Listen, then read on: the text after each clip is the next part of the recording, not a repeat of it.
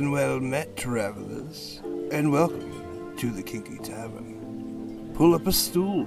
What do you have to drink?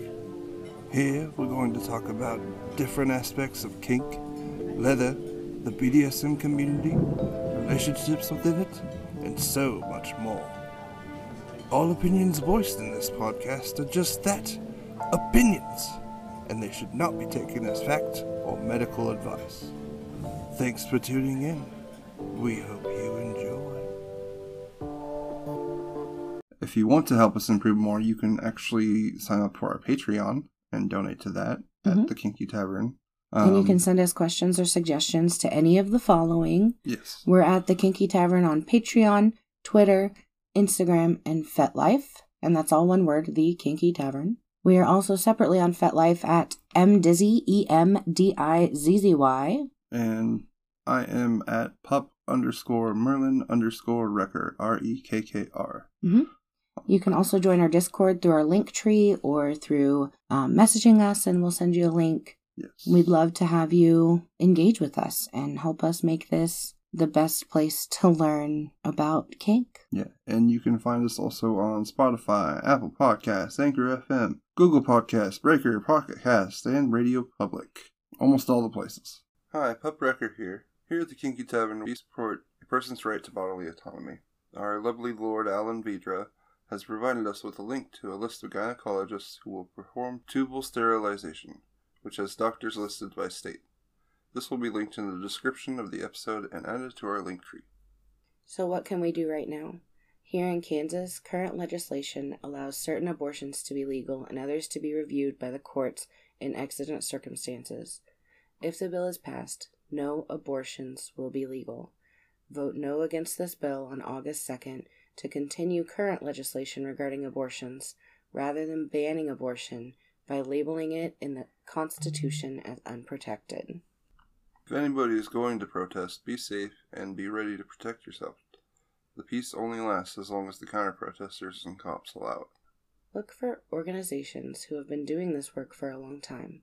This is only just becoming impactful enough to the general public and those who have power and privilege, but many marginalized groups have been fighting for their right to bodily autonomy for decades.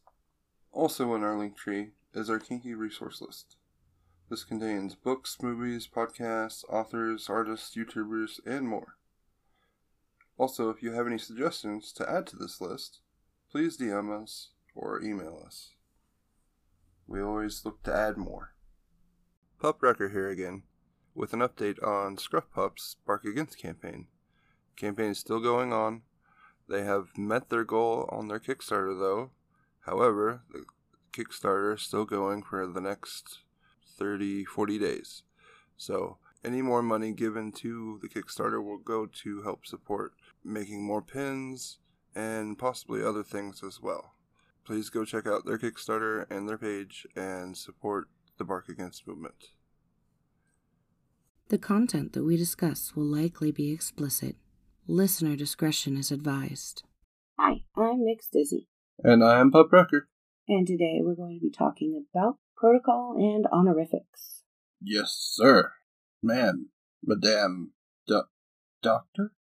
That works. Oh, okay. Go with doctor then. So, first, before we talk about honorifics, we're going to talk about protocol. Honorifics are a type of protocol, or kind of under the umbrella of protocol, but they also have their own monsters. So, what is a protocol? Protocol is like a rule or something that's discussed within a dynamic that you do that is like routine or something unique to your relationship. Yeah. It's basically a meaningful action within a kink dynamic. Not all power exchange dynamics have protocols, and not all people with protocols consider themselves in a DS dynamic. Right. So, everyday dynamics and protocols will look different for everybody. Yeah. Why do people do them? Because it's I guess kind of a reminder It's of like, your relationship. Yeah. Something confirming it. Yeah, it's affirming of the structure and relationship you have, the role you have in your relationship. And it also can strengthen the skills of one or both parties, depending on what the action is. Yeah. There are levels of, or that's how they're talked about, is in levels of protocol. They're honestly really subjective to each person. Mm-hmm. One dynamic's high protocol could be another's medium or someone else's idea of low. Some dynamics are 24/7, low protocol, and then they go high protocol at certain events. Really, any mix of levels, protocols, time frames, etc. can exist within dynamics. Yeah. Mostly we do like low protocol kind of stuff. Mm-hmm. We don't even really say it's low protocol. It's just kind of something we do. Yeah. Like I wear my day collar. Mm-hmm. We check in. We try to check in with everybody every day Mm-hmm. and make sure everyone's good and try and check in before bed. So that's usually a pretty low protocol thing. Mm-hmm. But other people do it in different ways through picking out your outfit or very simple things that can be very affirming to your relationship. Yeah, absolutely. And I did also want to mention that there are high protocol events that exist, and high protocol at those are not very subjective. They will often send you a list of rules, and we actually have a whole section about that later on. So, these levels of protocol. So, like low, typically in a dynamic, low protocol is what's shown to the public. These are things that may not be obvious to an average vanilla person. Example, submissive can wear work-appropriate clothes but must wear their day color, such as Wrecker. Yeah. Medium protocol is the everyday routines, the rituals, etc. of a dynamic. So things you do when you're in the privacy of your own home. For example, the submissive must always wear collar and home-approved clothing. And I've seen people oftentimes the clothing for home-approved is not very covering, just for personal preference. Yeah. But so like shorts and tank top or a dress or lingerie or even naked. I know a lot of doms request that their submissives don't wear underwear when they're in their home. Mm-hmm. So stuff like that. And high protocol, certain events call for certain protocols. So like, again, there's those high protocol events, but there's also when I've gone to events in the past with submissives of mine, I've had them be high protocol in that they are wearing a collar and are leashed or staying beside me, and they can only leave with permission. They can only speak to me or people in our group, etc. That kind of thing. Yeah, usually in a service manner as well. So they would go and get you water or food or whatever you needed. Yes, absolutely. That is definitely one of my things, is anticipatory service, or even just service in general. So examples of high protocol are like submissive must be dressed entirely by the dominant in dress, corset, stockings, heels, posture, collar, leash, leather, etc., etc. That list can go on and on. So after covering those levels and just kind of what they mean and what people mean when they talk about levels, because again, they're entirely subjective. Mm-hmm. Really, the only thing they serve to do within a dynamic is to explain, these are the things that you do in the privacy of our home. These are the things you do when you are in view of others. And these are the things we do when we are at BDSM events or whatever events you go to. Mm-hmm. So, examples of protocol. Communication requirements. You had mentioned that. Yeah. So, like phone or text check-ins. Mm-hmm. We also have a set-aside time in our relationship with Alan that we have a weekly like a Zoom video call. Mm-hmm.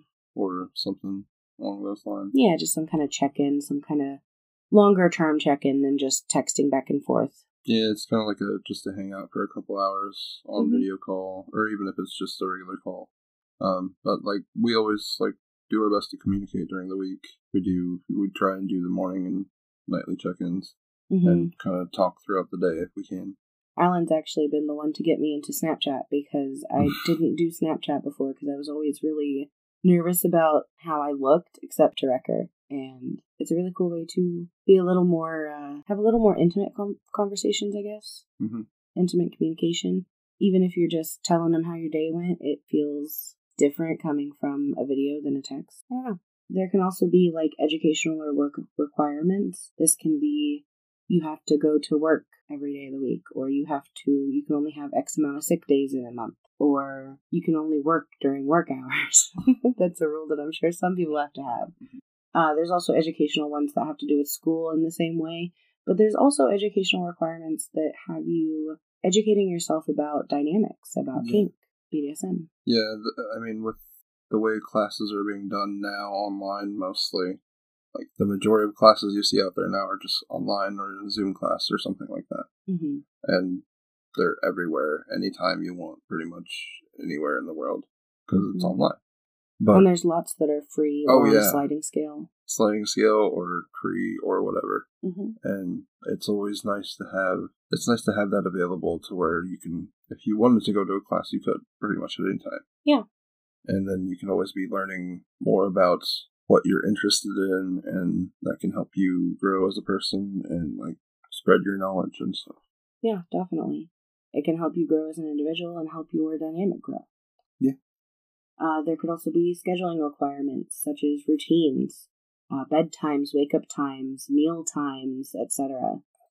Have to be home at a certain time, that kind of thing. We don't do any of that. No, we don't really do any of that, but that's something that's an option for people. No, yeah. It's an example of protocol. Also, like secretary and administration type work, which that's your job. I need because that's my job right now, and it's hard. No, I'm too much of a control freak with it. I probably wouldn't be able to give it up. Quick poly tip. Join a Google Calendar together. Yes, have a Google Calendar together. That is all. That's Wrecker's quick poly tip. Google Calendar. Put everyone on it. It's sad how true a lot of the stereotypes and jokes about poly are, because Google Calendar and sharing your streaming passwords, and we do both. Yeah. So, another example of protocol is like rules. So, speech restrictions, dress requirements, chores, stuff like that. Speech restrictions, like I said, at parties, a lot of times I would have my submissive restricted to only speak to people within our group, within our close friends, or even just our poly group. Yeah, and that's usually like a high protocol type thing. But, I mean, if you're in more of a master-slave relationship, that could be more of a low protocol thing. Yeah. So it's really subjective on what's classified as low and what's classified as high. It's just typically something like that would be more high protocol. Right. But again, I guess the master-slave is more of a high protocol in general dynamic. Right. So. Yeah. One of my favorite idealized protocols, I guess, that I like is rituals. So like service time, coffee, tea, cigar service, something like that. Position training, such as kneeling a certain amount of time at the dom's feet, or going through your positions and showing me each one, or learning new positions, or... I always like a good footstool. Yeah. Furniture, human furniture time, stuff like that. There's also commands, learning to follow certain commands, training on following them, stuff like that. Sometimes these are very particular, like domestic service with position training. So like, you know, you're going to be dressed as a maid and doing domestic service, but you're going to be in positions all the time.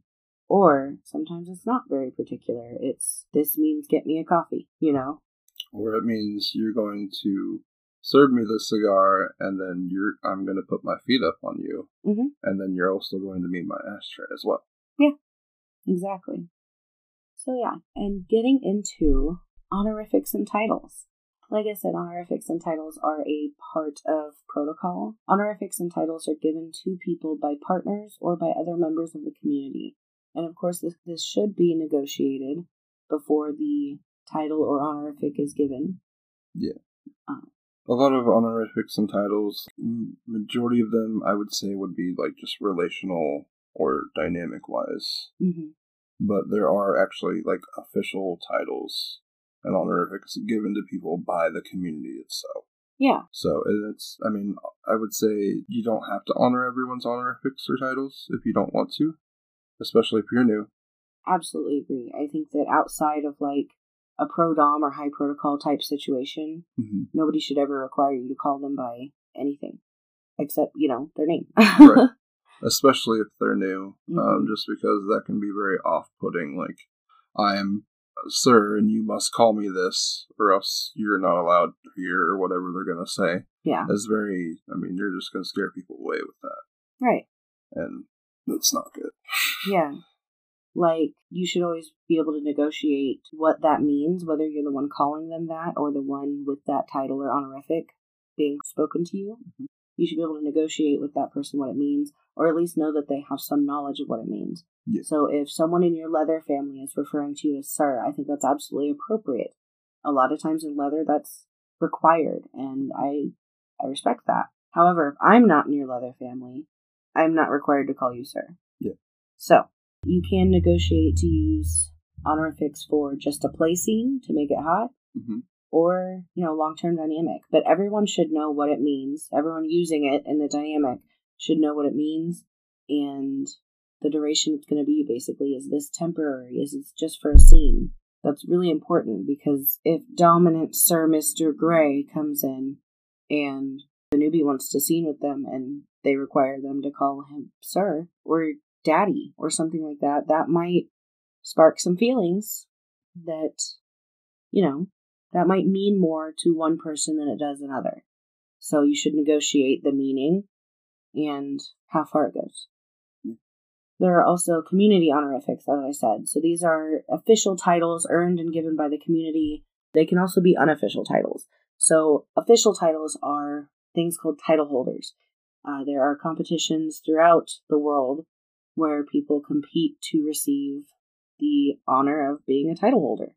And a title holder is kind of think Miss America, kind of beauty pageant thing, but with more sex, blood, rock and roll, education. Yeah, I think community outreach. The main thing is education and, what are you going to be doing for the community? Yeah, community service. What do you why do you deserve this title? What have you done for the community, basically? Absolutely. And it's really nice to have that and to be able to run for that and have that in our community.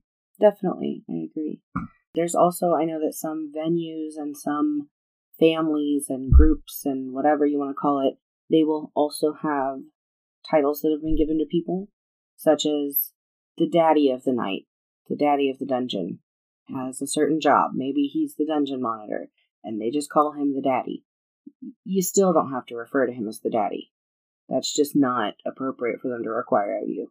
But they could be using that as a fun way to mark who's doing what job, service to the community. Yeah. An individual's labels, honorifics, titles, etc. can change and evolve over time. This can be through self-discovery and evolution of your gender, sexuality, kinks, whatever. An evolution of a dynamic or relationship. And your definitions of the labels and titles that you're using can change. Yeah. You know that. I do. Probably the most of everyone that I know. I do. I started as a high femme cis female. Yeah. Pain slut. Submissive. Now I'm a goblin. Now I'm a non-binary princess dom sub switch thing. Amalgamation. Yeah. A lot of change. And it's 100% customizable. Once I became non-binary, I had just found the perfect title, honorific role for me, princess. That is perfect because it shows my little kind of subby side, but also that I'm spoiled and royal and not going to take anything from anybody, And I had just found that, and I kind of evolved realizing that I'm non-binary. And I was like, well, princess doesn't feel right anymore. So I threw a couple X's on it. Prince X. Boom. I made it. I customized it. I've also seen people that have PRINXESS. I would assume you just say that like princess. Anyway, so yeah. It means what you want it to mean. I mean, words are still words and they have definitions, but you basically make it what it means to you. Yeah. It's more labels and things to put people's in boxes. Yeah. Well, on another note on that, princess, to me, like I said, means that I've got a little tiny bit of subby little in me, but most of it's dominant and spoiled and I get what I want and, stuff like that. And to some people, princess could mean their slave goes by princess. It... High femme, high protocol, formal. Yeah. Very, it could, what you expect of a princess. Right. Typical fairy tale princess. That could be someone's definition, and then you have your definition, which is the rebellious princess. Right. It's like the difference between, Aurora and Merida. Yeah. They're both princesses. You're not wrong. Yeah. So it is what you make it. And, with me, it's even gotten to the point that I oftentimes forget Wrecker's real name in vanilla or family situations, and have called him Daddy a time or two, which was not incredibly fun. And I also don't like anyone else calling me Sweetie, because that's Daddy's name for me, and he's not allowed to call anybody else. We've talked about it. He doesn't care to. That's my name. Yeah. So it's not like I'm demanding that of him, but we had that conversation and negotiated that that's our thing, and I really like that. If anyone else calls me it, even like as a pet name in public, it just Well, and we also had to talk about other people calling me Daddy. They had to okay it with you, and they had to be okay saying it as well. So it's kind of something that you've always just called me, but it also means a lot more to you. Right, and by okay it with me, I just think that it means a lot to me when I call you Daddy, and I want to know that it means at least a little bit close to that to the person. Yeah. So, great examples of honorifics, titles, etc. Daddy, Mommy, or Dommy, they all kind of mean the same thing. Sir, Ma'am, Mr., Miss, or Mix. Master, Mistress, Mixtress. Boy, BOI, or Girl, or GURL. Those also have specific leather meanings as well, and so does Sir and Master and Mistress and Ma'am. There's also really fun, interesting, creative ones like Coach, Chef, Boss, Captain. There's King, Queen, God, Goddess, My Liege, Princess, Prince. Yeah, actually, Alan uses Chef for their owner, their partner at home that they live with. And I think the whole reason behind it is really awesome, and they can explain it a lot better. But yeah, that's their story to tell, but it is really sweet and really cute. Yeah. Really awesome. It fits perfectly for them. It does. There's also things like slave, or you might hear Kajira or Kajiru. And there's also like puppy, pup, kitty, kitten, pet, bunny, whatever, all kinds of different names there. Woof. Roar. Roar. Do the roar. Roar. There's brat, Hi. which you should not be calling anyone a brat without negotiation or, at least some sort of relationship there. But that is a term of endearment for some people. Hi. Yes, I know. You're a brat daddy. No. Yeah. Hi. There.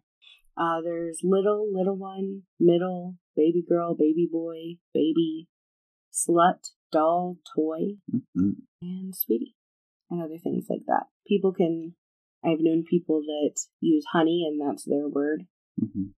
Stuff like that. So basically, any kind of term of endearment, you can use, even familial if you wanted to. I've heard people using sister, brother. That's usually more in like a leather family context, but yeah, or like a pet. But I mean, I've seen some dynamics where it's that way too. Yeah. So differing from honorifics, an honorific is what you call your partner or what your partner calls you. So a label or role would be how you identify in the kink world. It's your role in the dynamic or in the kink community in general. Yeah. And that's all subjective on how you identify. Just like honorifics are they're very personal, or they can be very personal. They could just be personal between you and your relationship or your close people, basically. Or they can be just for the community. And I guess the same thing kind of goes with roles and labels, just like that. Yeah. It's customizable. Definitely. Everything in BDSM is customizable. We call it a buffet. You show up, you take what you want. Not really, not like that. You get permission and consent, but... So, some labels and roles, of course, are dominant, submissive, top or bottom, switch, slave, submissive, I already said submissive, master, mistress, mixtress, and with those, and with sir, ma'am, miss, etc., I do want to talk a little bit about the historical context of that. Historically, in leather and BDSM, master was a very serious title to be earned. It was only gifted to deserving individuals to recognize their contributions and continued commitment to the community, kind of like we were mentioning with title holders. Mm-hmm. There was often within each leather community a set standard, or at least some vague idea among the elders of what kind of person and behavior was worthy of a cap, and therefore the honor of being called a master. Yeah. There was you hear different things based on like what old leather was and how it was structured, and it was structured differently everywhere, obviously. Yes. Because no one place is going to do it the same way anywhere else does. That's just how it is. That's how people are. But there were some that were very strict, and like you had to work your way up from bottom to top to master, and it just took years to do that, or however long it took you to do that, and that's how you earned your leather and your cap and all that. Yeah. And it was a very structured way of doing it, and that goes back to the military and police and all that coming out of, what was it, World War II? Mm-hmm. Yeah. Oh, and World War II. Yeah, both of the World Wars, and Vietnam, and Korean War, and all of those. So, I kind of wanted to have a couple of talking points as we're going through this here.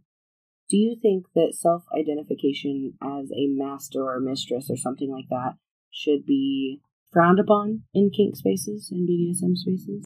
As far as someone just like calling themselves that, like brand new to the community, or... Well, that's just it. We can't really tell. We can't always tell, and are we going to ask for a resume for everyone that wants to call themselves master? That's true. Difficult question. Right. I've seen a lot of discourse about it. And I have complicated feelings about it. Yeah. I feel like in order to call yourself a master, you would need to have a lot of experience in the community, obviously, and be well known within the community. I feel like mistress and mixtress are used a lot more often. Okay. And I feel like a lot of, I don't want to say that they're not held as highly as master maybe, but it seems like those are a lot more commonly used and not taken as seriously, I guess, than like master. So my idea, I don't disagree with you. Mm-hmm. I was always under the understanding in the community that master meant something. That master meant you'd went through experiences and education and years of training to get to the point that you're at right now. That's what it should mean. But it doesn't always. And so we can't really stop everyone from coming in and calling themselves a master. Even on FetLife, self-identifying as a master, Yeah. But at the same time, we should also maybe stop teaching newbies that, and I think that there has been a large change in the kink community that I've seen since I started, that we just stop teaching newbies that all masters are worthy of the title. Because some of them may not be worthy of what leather sees a master as. And they're going around calling themselves master. If a newbie has been taught to respect those that call themselves master as higher on the pyramid than they are, or higher on the hierarchy than they are, then they might fall prey to a predator who happens to call themselves master. You know what I mean? So it's a double-edged sword. I really do think that if we stop teaching newbies to respect those that call themselves master, and that you should respect everyone, but, don't show them they're not higher on the hierarchy than you. If you choose to insert yourself into a hierarchy such as leather, then you can worry about that stuff. Yeah. But, yeah, just an interesting, I've seen a lot of discourse about it, and I have complicated feelings about it, like I said. Yeah, this is a very tough question. Yeah. So, as we were talking about protocol earlier, there is a huge range of protocol and strictness and structure between 50 shaders, those that are coming in with only the knowledge of the books or movies, and quote-unquote old guarders. So. Old guarders? Old guard. Oh, not like... Okay. One of these days. Anyway, so there's a huge range between newbies coming into the community, being very casual about it, to old guard, quote-unquote, people. And I do want to mention that old guard, there was not a manual or one collective of elders. There never has been. It's not a highly structured thing worldwide. It might be highly structured within a family. And if you have learned that way, that's great. I'm happy for you. I'm happy it works for you. But that's for your family. That's for you and your family. That's not for everybody else. Yeah, there's not, like, an international Leathermen's Union. The one true way. Yeah. But, I mean, it'd be great if there was. Right. But there isn't. And Can most we of make it... that? Yeah. I wouldn't mind. But, I mean, everybody, like I said earlier, everybody does it differently.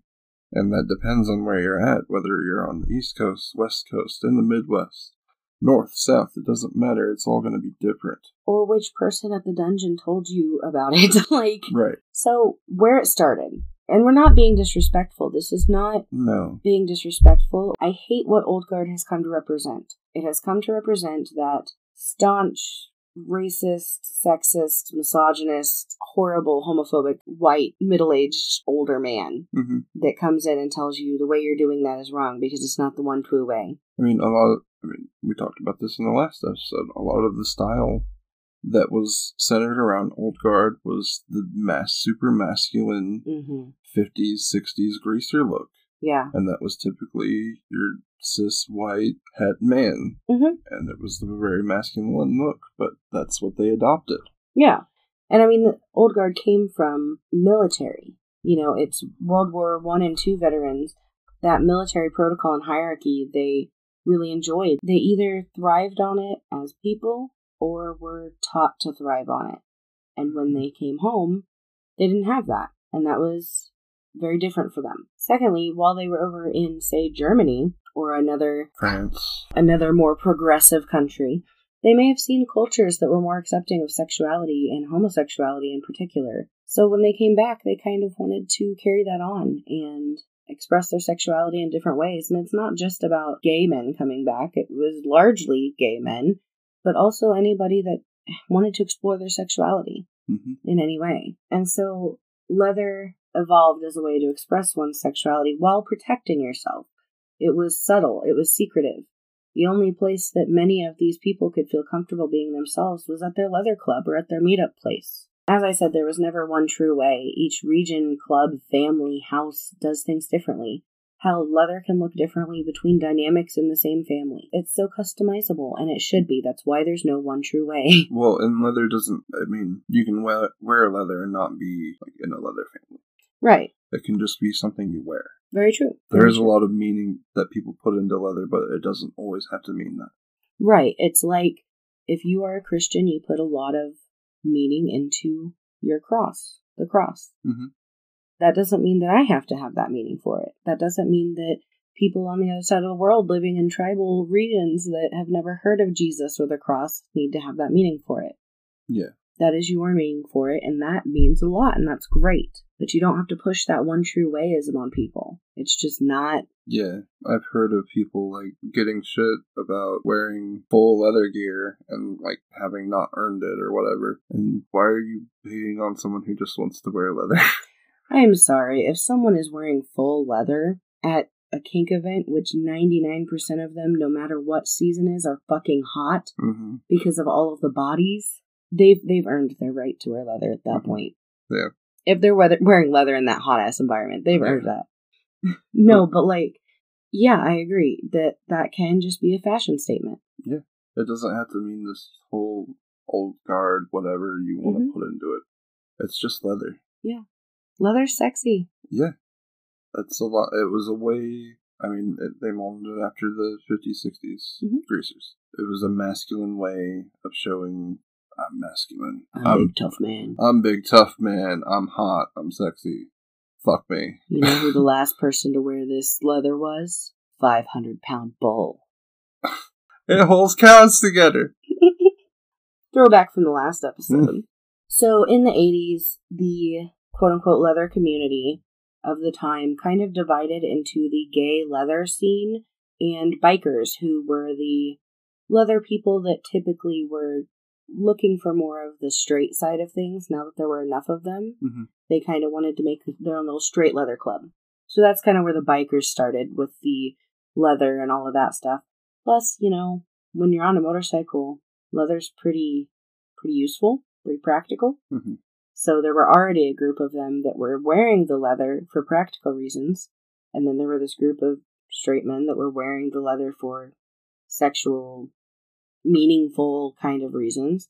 So they just kind of joined together, and after that, there was really little to no overlap between the leather community, the gay leather community, and bikers. It was very separated. Mm-hmm. Yeah. In the 90s, the AIDS epidemic hit, and more people who felt that they needed to hide due to the stigma on their gender or sexuality that was being spread with calling AIDS the gay disease also showed up. And so these people were needing somewhere to be themselves, or even to hide who they were. They could be a part of these families, and they would learn the places they could go and be less than their full masked self, if that makes sense. Their full vanilla cis het version that they had to show the world for safety reasons. And with the AIDS epidemic, we also saw leather families truly becoming families in a way that was never, could not be replicated before this. This really solidified the family community aspect of leather. People were taking care of one another as they were dying because their families didn't care anymore.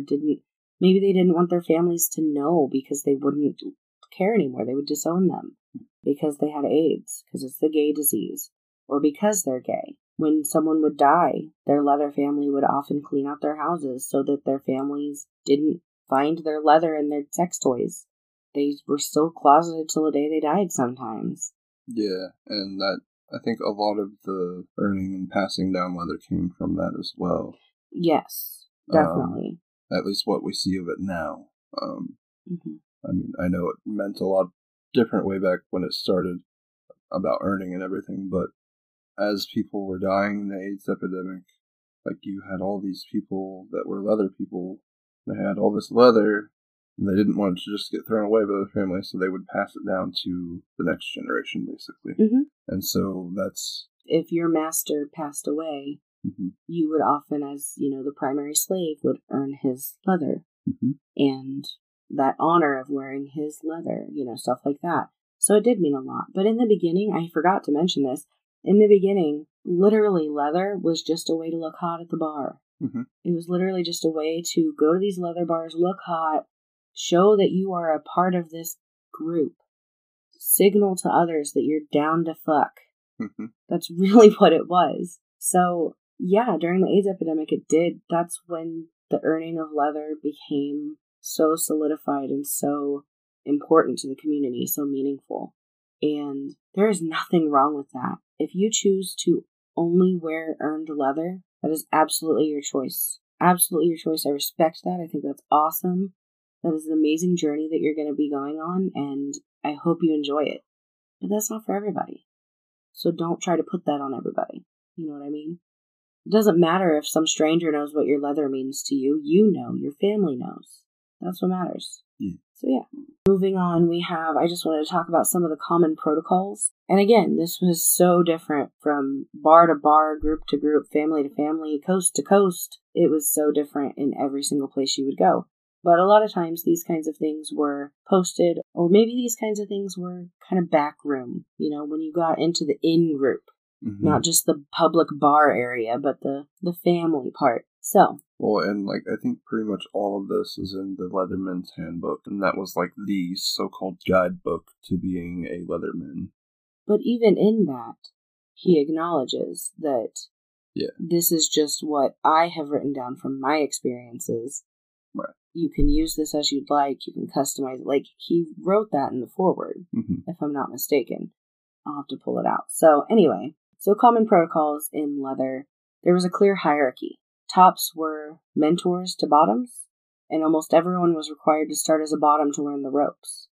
This provided some protection, as collared bottoms were not to be approached without permission, so new people that had entered a mentorship and had that collar had some sort of protection from any other masters or tops that might try to prowl on them, I guess. I hate using that word because it makes them sound predatory, but predators are everywhere. And so I'm not saying that leather men are predatory. I'm saying that there might be a predator in the midst. And so it provided that protection. Yeah. Often in leather equals experience.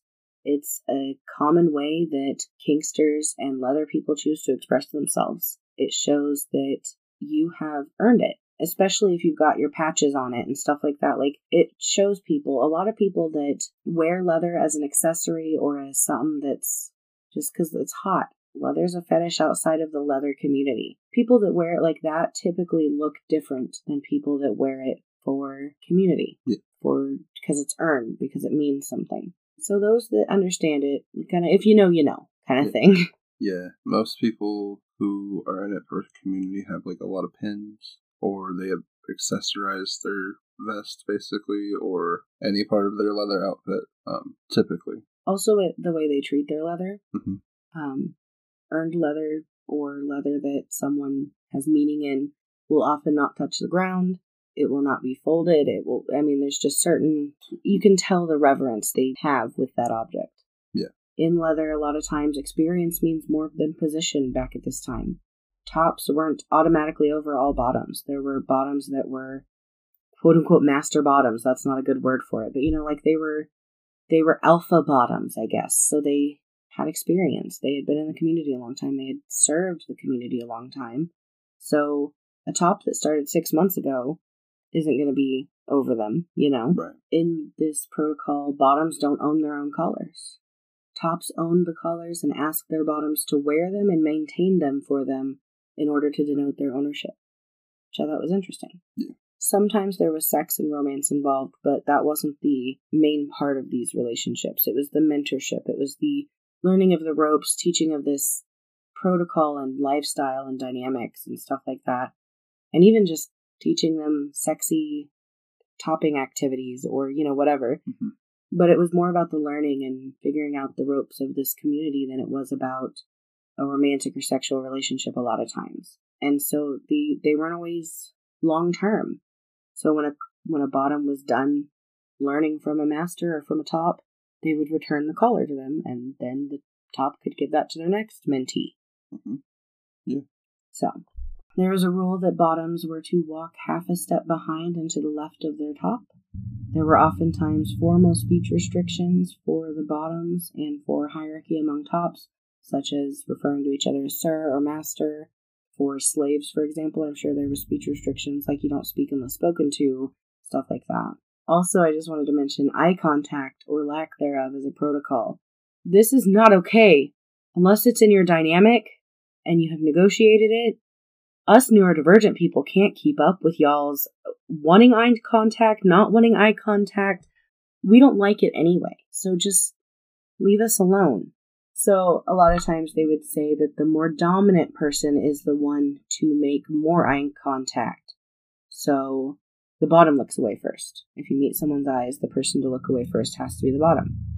That was like one of the rules that some places had. Yeah, I don't know. They often said that the dom would not make eye contact at all with the bottom unless they had interest in their submission, and they would not make eye contact with another dom unless they were wanting to challenge that dom's position. All of this is just kind of ridiculous and so neurotypical and just ableism and confusion, and y'all got your jock strips in a twist sometimes. No, honestly, like, within your dynamic, if you have negotiated eye contact restrictions or speech, any of these things, totally valid, totally respect that. We just are neurodivergent and struggle with eye contact things. Yeah, I can't. I can only do it as, like a sadistic thing.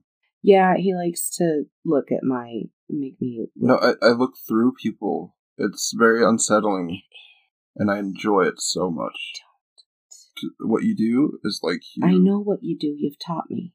Yeah, you look at the person, and then, like, you immediately look at the wall behind them and just stare through them. Great tip for doms out there. No.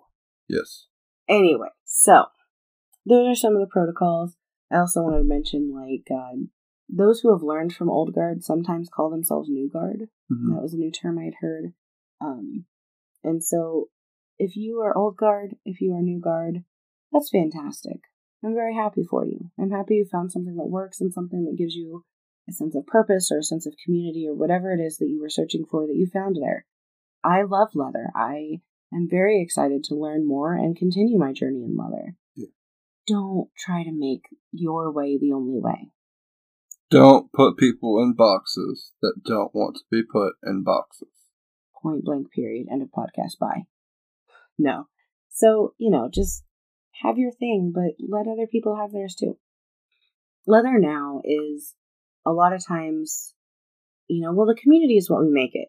And a lot of people are wanting to preserve the history, but also evolve with the times. And I think that that's really important because we are welcoming people in who deserve and are more than worthy of acceptance and love and community. And why the hell would we ever shut anybody out? That's not what leather's about. Leather's about love. It's about community. It's about safety, acceptance. Everybody should have that.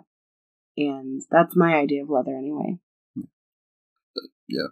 A lot of leather people nowadays are out and proud and fighting the laws that are being made against the community or against the LGBT community, against racial equality, gender equality. They were huge in the fight against Fosta Sesta alongside sex workers. And there's a lot of leather sex workers. So, it's just, I think that leather and old guard, quote unquote, can be very beautiful. Mm-hmm. But I have seen it be twisted. And that's less beautiful. I've seen it used as very exclusionary, very gatekeepy. Mm-hmm. And that's not okay. Yeah.